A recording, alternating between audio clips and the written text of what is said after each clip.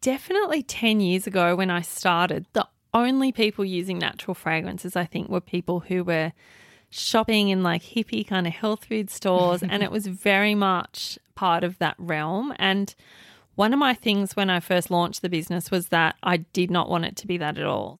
Welcome to this week's episode of What She Did Next. I'm your host, Jackie Uwe, and I also produce the show. In this series, we talk to women across different industries about a big career or life change they made, how it came about, and where it took them next. Today I'm speaking with Sally Woodward-Hawes, a graphic designer who also runs her own natural perfume business called Aromantic. Sally had a thriving career in the publishing world before deciding to leave office life to work for herself and develop her skills as a natural perfumer. At the time, the natural beauty market was in its infancy, and there were very few people making natural fragrances in Australia or around the world. But 10 years on, Sally's business has grown, along with people's appetite for non-synthetic products, and her signature perfumes are in high demand. I wanted to find out more about what sparked Sally's move into such a unique field and what it's taken to develop her side hustle into a flourishing business. Here's my chat with Sally Woodward-Hawes. So Sal, thanks for coming in today. I wanted to step back a bit first to your design career, which is what you started out doing. Yeah. So what did you study at uni and what was your first design job? So I studied visual communications straight out of high school at UTS. And after that, I went on to become, I guess, like what you call a junior designer. My first job was in a very small publishing company. I published a lot of self-help books and things like that. It ran events and conferences. So that was really kind of my first little foray into the publishing world. Right. And was that kind of where your dream was at that point, to work in publishing? Not at all. It was kind of by accident that I fell into publishing. So when I finished my degree, I didn't really have much of an idea of what area of design I wanted to go into. So it was something that I guess like just came up, and I'd done a few like intern type roles, in like advertising agencies and stuff like that. But when this publishing junior position came up, I took that, and I tended to just kind of, get on the path into the publishing world. And then you kept on in publishing because you went to, was it ACP magazines after that? Yeah, so from there I went into ACP magazines, where I started as a graphic designer in the corporate marketing department, and then eventually I became the studio manager of that department. And I was there for quite a few years, and I learnt a lot about like the magazine industry and the publishing world in that position as well.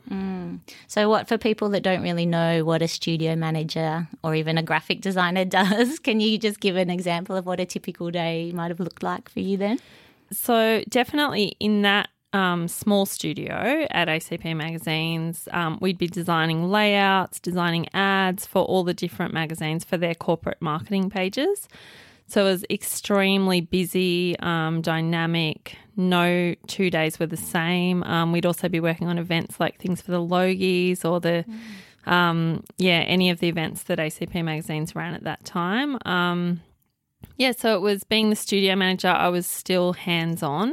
So I was on the computer all day designing, but I had a really great kind of team working for me. And, it was definitely one of my favourite jobs. Yeah. What did you enjoy about it?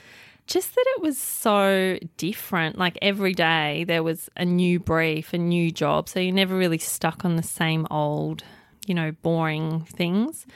And it was also, I guess at that time, a fairly young, vibrant team. We all wore whatever we wanted to work. It was very lax about, what you wore, or you could wear thongs if you wanted to. So it was it didn't actually feel much like work. It felt a lot like fun at the time. And your whole family's quite creative. I mean, I think your brother is a designer also, and your sister works in jewellery. Yeah, so my brother is a creative director in New York now. My sister is a jewellery designer. She has her own brand called Linda Tahija.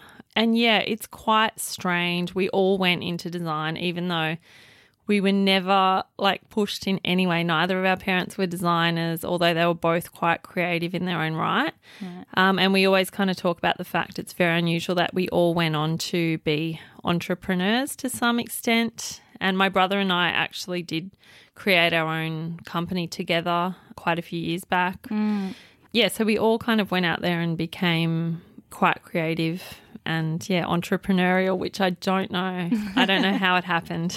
Well, look, we'll talk a bit more about the company with your brother later because I think that's really interesting. But, I mean, so you were enjoying your design career for a number of years. Yeah. But at what point did you start to get interested in the idea of making perfume?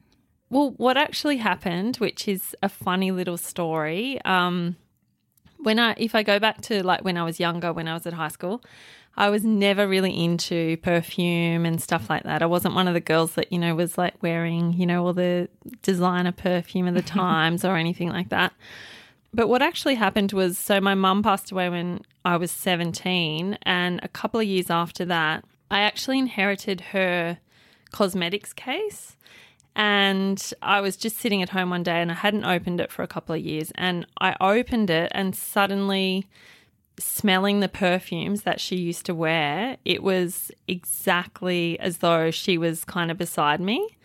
So it was a very, very powerful experience for me, and it was one where it made me realise that scent is probably the most instantaneous of our senses in terms of connecting us to like a past memory or a place where we've been. And that obviously had a huge impact on me, and I became really interested in fragrance and how it can connect to memory. So that was how I kind of got into the whole. Yeah. That's such a beautiful story, Sal. And I can understand then why you've developed such a passion for it, because it's more than just a business. It is, yeah. And so you had that experience, which sounded very powerful. Yeah. So how did you then make the leap from, really becoming interested in that world to teaching yourself how to do it, learning how to do it? Yeah, so a couple of years after that, I went and lived in Indonesia. I was there for probably between 3 and 4 years.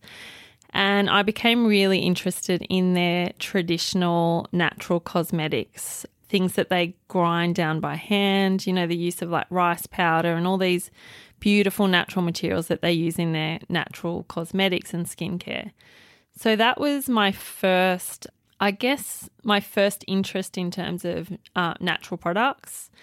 And when I came back to Australia, I started making my own natural skincare products using like essential oils and waxes, and I like built up a real library of books. So I was essentially self-taught, and I think I probably burnt the skin off a few friends as guinea pigs for a while there, just testing out different things. But that was how I started to, I guess, connect that real affinity for the ability of fragrance to kind of connect us to memory with, actually making and blending things that like fragrances essentially for natural skincare products and body care products. So after a little while, I kind of lost interest in making, moisturizers and things like that. And I started to focus just on the fragrance component of the products. Right. And I essentially bought pretty much every book you can buy on fragrance, perfume. I've got a huge collection, and I would quite literally come home from my day job and probably spend 5 or 6 hours a night training my nose, blending oils. I was literally making myself high in this tiny room because I would just be sniffing essential oils all night. Oh, wow. And I actually did that for probably 4 or 5 years, and I really trained my nose and got to know all the different components of fragrance. Well, I read that it took you about 2 years to make your first fragrance, which was a musk-based one. Can you explain why it took that long? I guess making a fragrance is very difficult.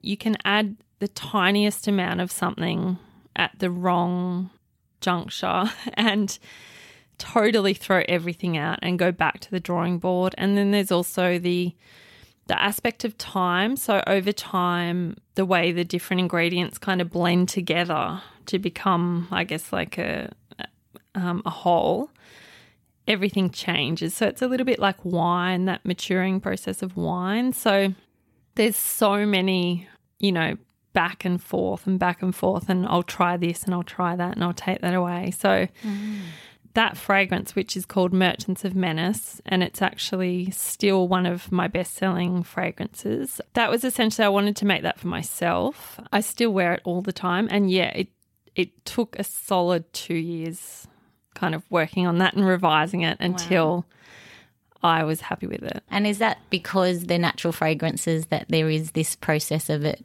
being more sensitive perhaps? Yes. The other thing with natural fragrances is that because you're working with a natural product, it varies. So one batch of oil will vary by season. It can be dependent on, rainfall, drought, the sun conditions, when the flowers were picked, how they were distilled. So there's so many variants that you don't find in a lab created. When you're creating molecules in a lab, you can pretty much ensure that they're going to be exactly the same over and over. But nature obviously doesn't work that way. So there's all those little intricacies that you need to take into account. And how did you find the ingredients that you use? I just started sourcing. So I predominantly started off using essential oils, which I was sourcing from a few different companies. There's New Directions in Sydney. They have a really, really big range of raw materials. And then I started, I guess, as I became more confident with the oils, the basic kind of oils, I started looking overseas and I started sourcing from all over the world. So what are some of the things that you get your hands on? For example, I get like rose from Bulgaria. I get vanilla from Madagascar. All sorts of things like tonka bean from Ecuador, from the Comores, the ylang ylang oil. So it really the patchouli oil comes from Indonesia. It's really like literally all over the world. So yeah, it's incredible, like all these different things that come together to go into the final perfume. So I guess you'd found something really unique that you loved doing. At what point did you realise it was something that you could turn into a business? Yes, I was just thinking about this the other day, and it was really bizarre because at first I was, making all these fragrances and I really had no idea, are they any good?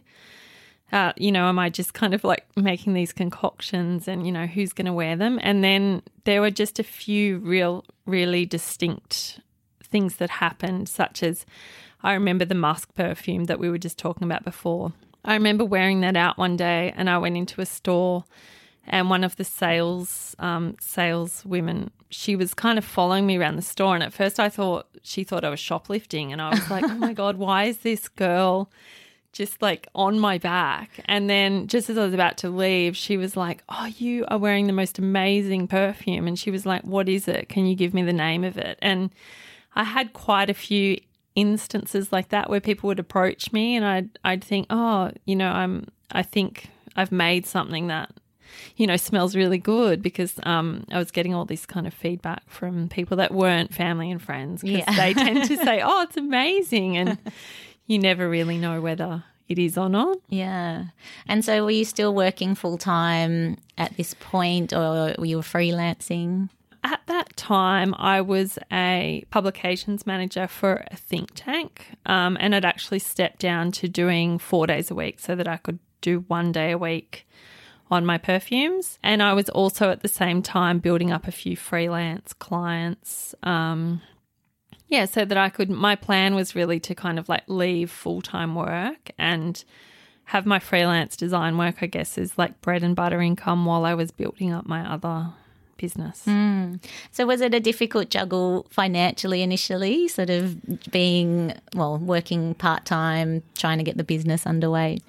Yeah, it was, especially when I guess I cut down to 4 days a week and you have that loss of income, and it takes a long time to build up a business. And I don't think unless you've done it yourself and you've kind of been in there where you're, working like some nights you're like hardly sleeping, or you're giving up your weekends, you're giving up all your, free time essentially.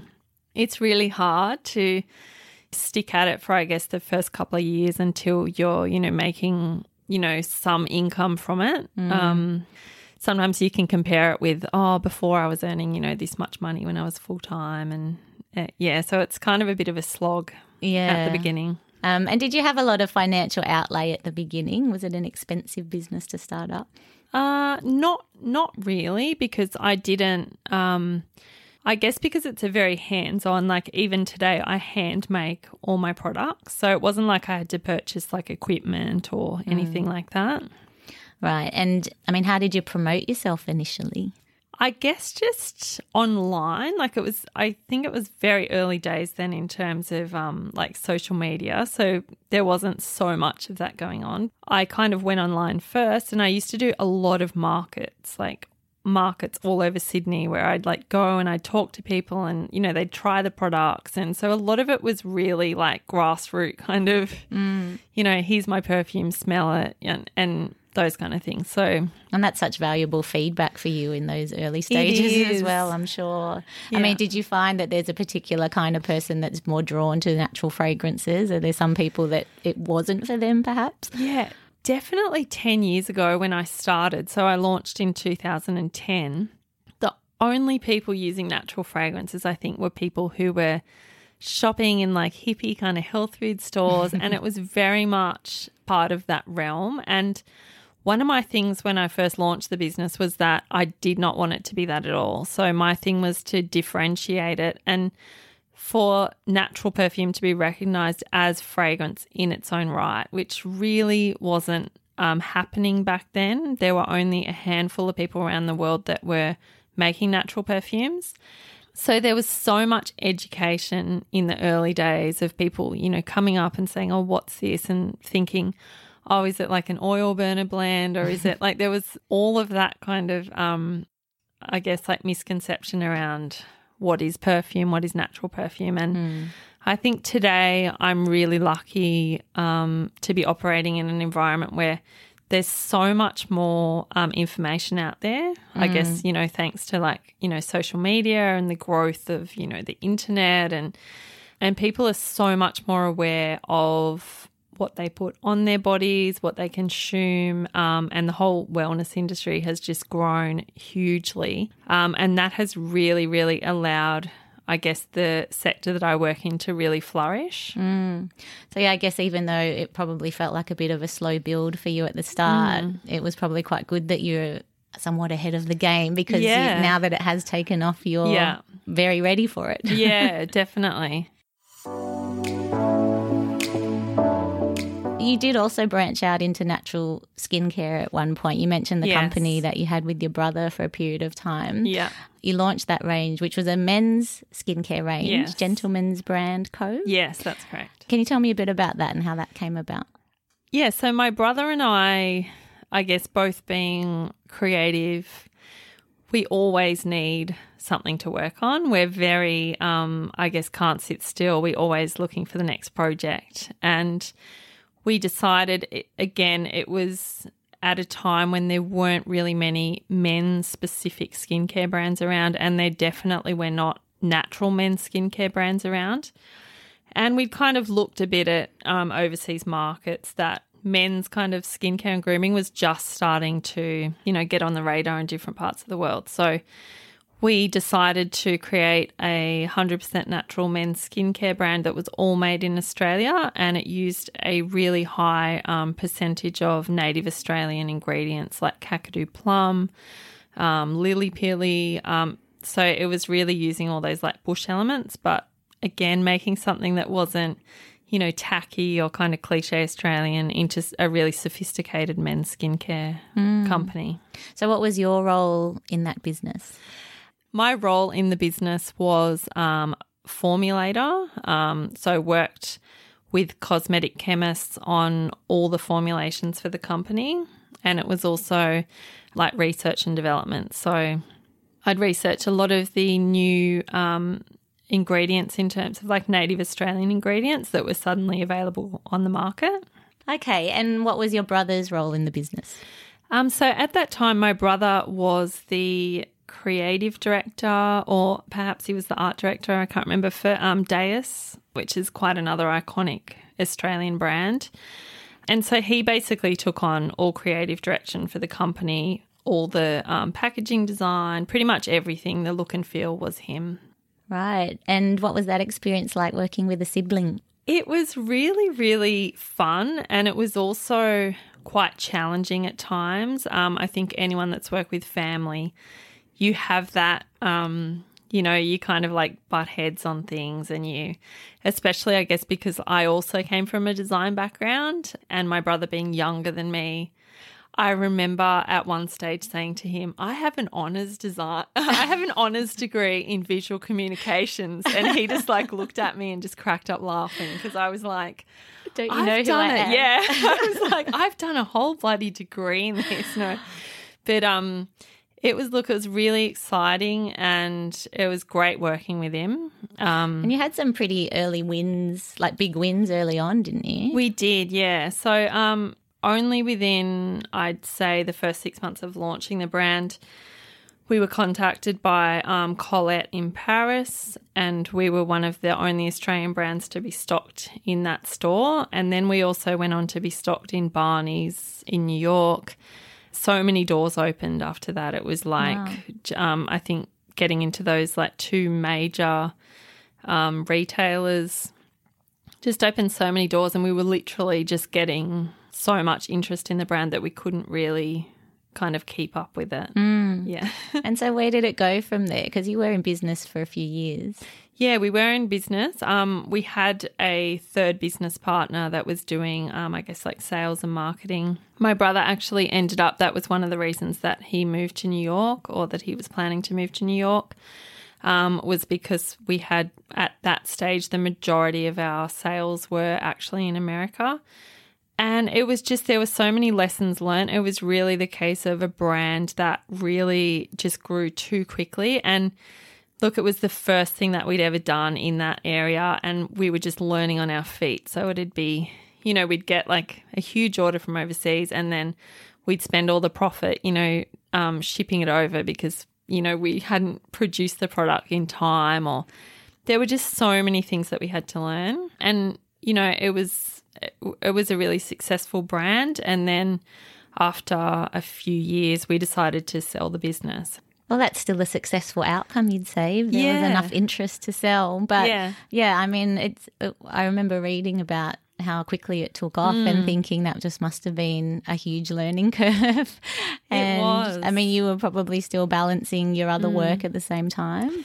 Yeah, at that time I had a very small baby. I was doing a lot of freelance work. I had my perfumes. It was like everything at once. It was like really intense. And was it disappointing to have to sell, or was it the right thing to do? It was disappointing, but when the time actually came, it was just a feeling that it was 100% the right thing to do, and that we'd learnt so much, and that we could both apply those lessons to whatever we, did in the future. And I'm sure that my brother and I will work together again at some stage. We've still got a lot of ideas, and but no, it was fantastic. It was just like amazing, I think, to promote Australian Indigenous raw materials overseas, and for them to have that spotlight, and for Australian skincare to kind of, get on the map in terms of what we can produce, which is amazing. Yeah, good on you.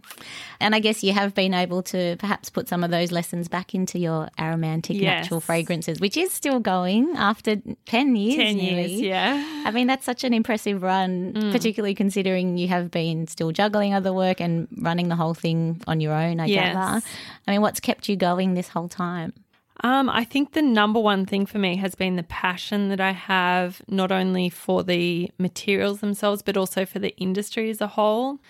When I started out, to be a perfumer without being born into a French family or have been, trained in grass at the institute, or it's a very closed world. And for me, the fact that today perfumers such as myself can operate in that environment and can actually learn to make fragrances is incredible, because even, 15, 20 years ago, it just there would have been no way that you could do it.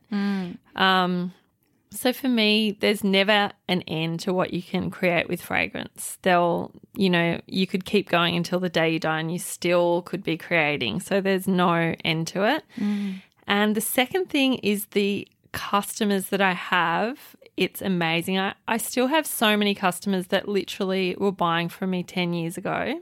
And they're so lovely. Like, some of them will send photos of their family. They'll buy gifts for different people, but they're so supportive, and it's incredible to be constantly building that. And I've really built up relationships with my customers over the years, which sounds really bizarre, but because I do everything myself, from, research and development, sourcing, I design all the packaging, I post every single order myself, down to, writing little thank you cards that go in with every order. So it's really personal for me, and I think that's something that's probably lacking from fragrance, that I like to think is, something that I can bring to the industry. And I guess still being a small business, allows you to do that. Yeah, definitely. Have those interactions that make it probably more fulfilling for you as well. And I mean, have there ever been tough times when you thought about giving it away, or has your passion for it sustained you? Oh, yeah, there's been more than a few times when I've just thought, I can't handle this anymore, or it's getting hard. Natural perfumers are now working in an increasingly difficult regulatory area. There's a self-appointed body called the IFRA, which is the International Fragrance Regulation Authority, who essentially are restricting the use of natural materials in perfume in favour of synthetic materials. And they've really gained huge momentum, to the point where so many of the classics even have had to be reformulated, like Chanel No. 5, Shalimar. All these iconic fragrances now are made with different materials because of this regulatory body. And the big perfume companies actually have, when they're mixing fragrances in, these huge machines, if certain levels are detected of different natural materials, the machine will actually lock up and not mix. So, and what's the rationale? I mean, is it it's safety? All about it is, but it's, I guess, we're living in a world where we can be, I guess, hyper cautious about all these things, and some of the allergens that they restrict, which are found in essential oils, there's such a minute risk of actually being affected. Right. So, yeah, I don't know. So it is an increasingly difficult field to work in, and there's always that risk of, am I going to be able to use, lavender oil? And we're just, the amounts we can use get smaller and smaller all the time. Oh, really? Yeah, so it's kind of a natural versus synthetic world, unfortunately. Right. Yeah. So for you, it's meant you've had to reformulate some of your products as well? Yeah, I do. So in Australia, compliance with the IFRA is it's self-regulatory. So you're not legally forced to comply. Right. However, if you're selling in any overseas markets, especially Europe, you have to produce IFRA compliance certificates. And so it's really hard to formulate when you're so restricted on what you can use. And there's also that thing where, I guess, over the years I've grappled with, should I be using like a bigger palette that includes synthetic materials, and the whole, coming back to, what I want to do and how will it affect my business if I can't use natural materials anymore, which would be obviously the end of my business. But yeah, it's a really interesting area. Right. Well, I mean, despite some of those challenges, you have continued to grow, and you have a number of fragrances in your range, having started with your musk fragrance all those years ago. So how many fragrances do you have in the range now? I think at the moment I've got around 9. Yeah. Wow, okay. Yeah, so it's quite a lot. And do you have any particular bestsellers?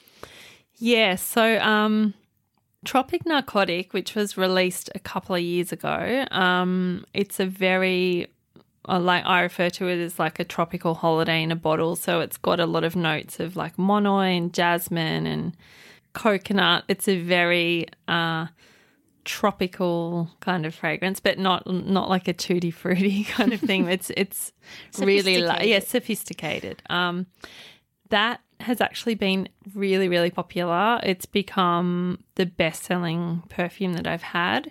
It's got a lot of press attention, and a lot of like beauty editors have kind of been drawn to that particular fragrance, and it's just I noticed that Lee Campbell, who's beauty influencer at Mamma Mia, gave it a great rap. I think she said it's her signature perfume. And didn't she compare it to a Tom Ford? Yeah, like the natural equivalent to a Tom Ford fragrance, which is pretty cool. Yeah, and that was that actually made me realise how much influence beauty influencers actually have in terms of sales. It was absolutely ridiculous. I think like my website crashed at one point. I was literally inundated. I'd sold out of all my stock within a few hours, and I was just literally like, how am I going to make enough of this to actually fulfill, all this interest? So that was definitely me just like, having to really throw myself in there just to meet kind of all the orders that came from that.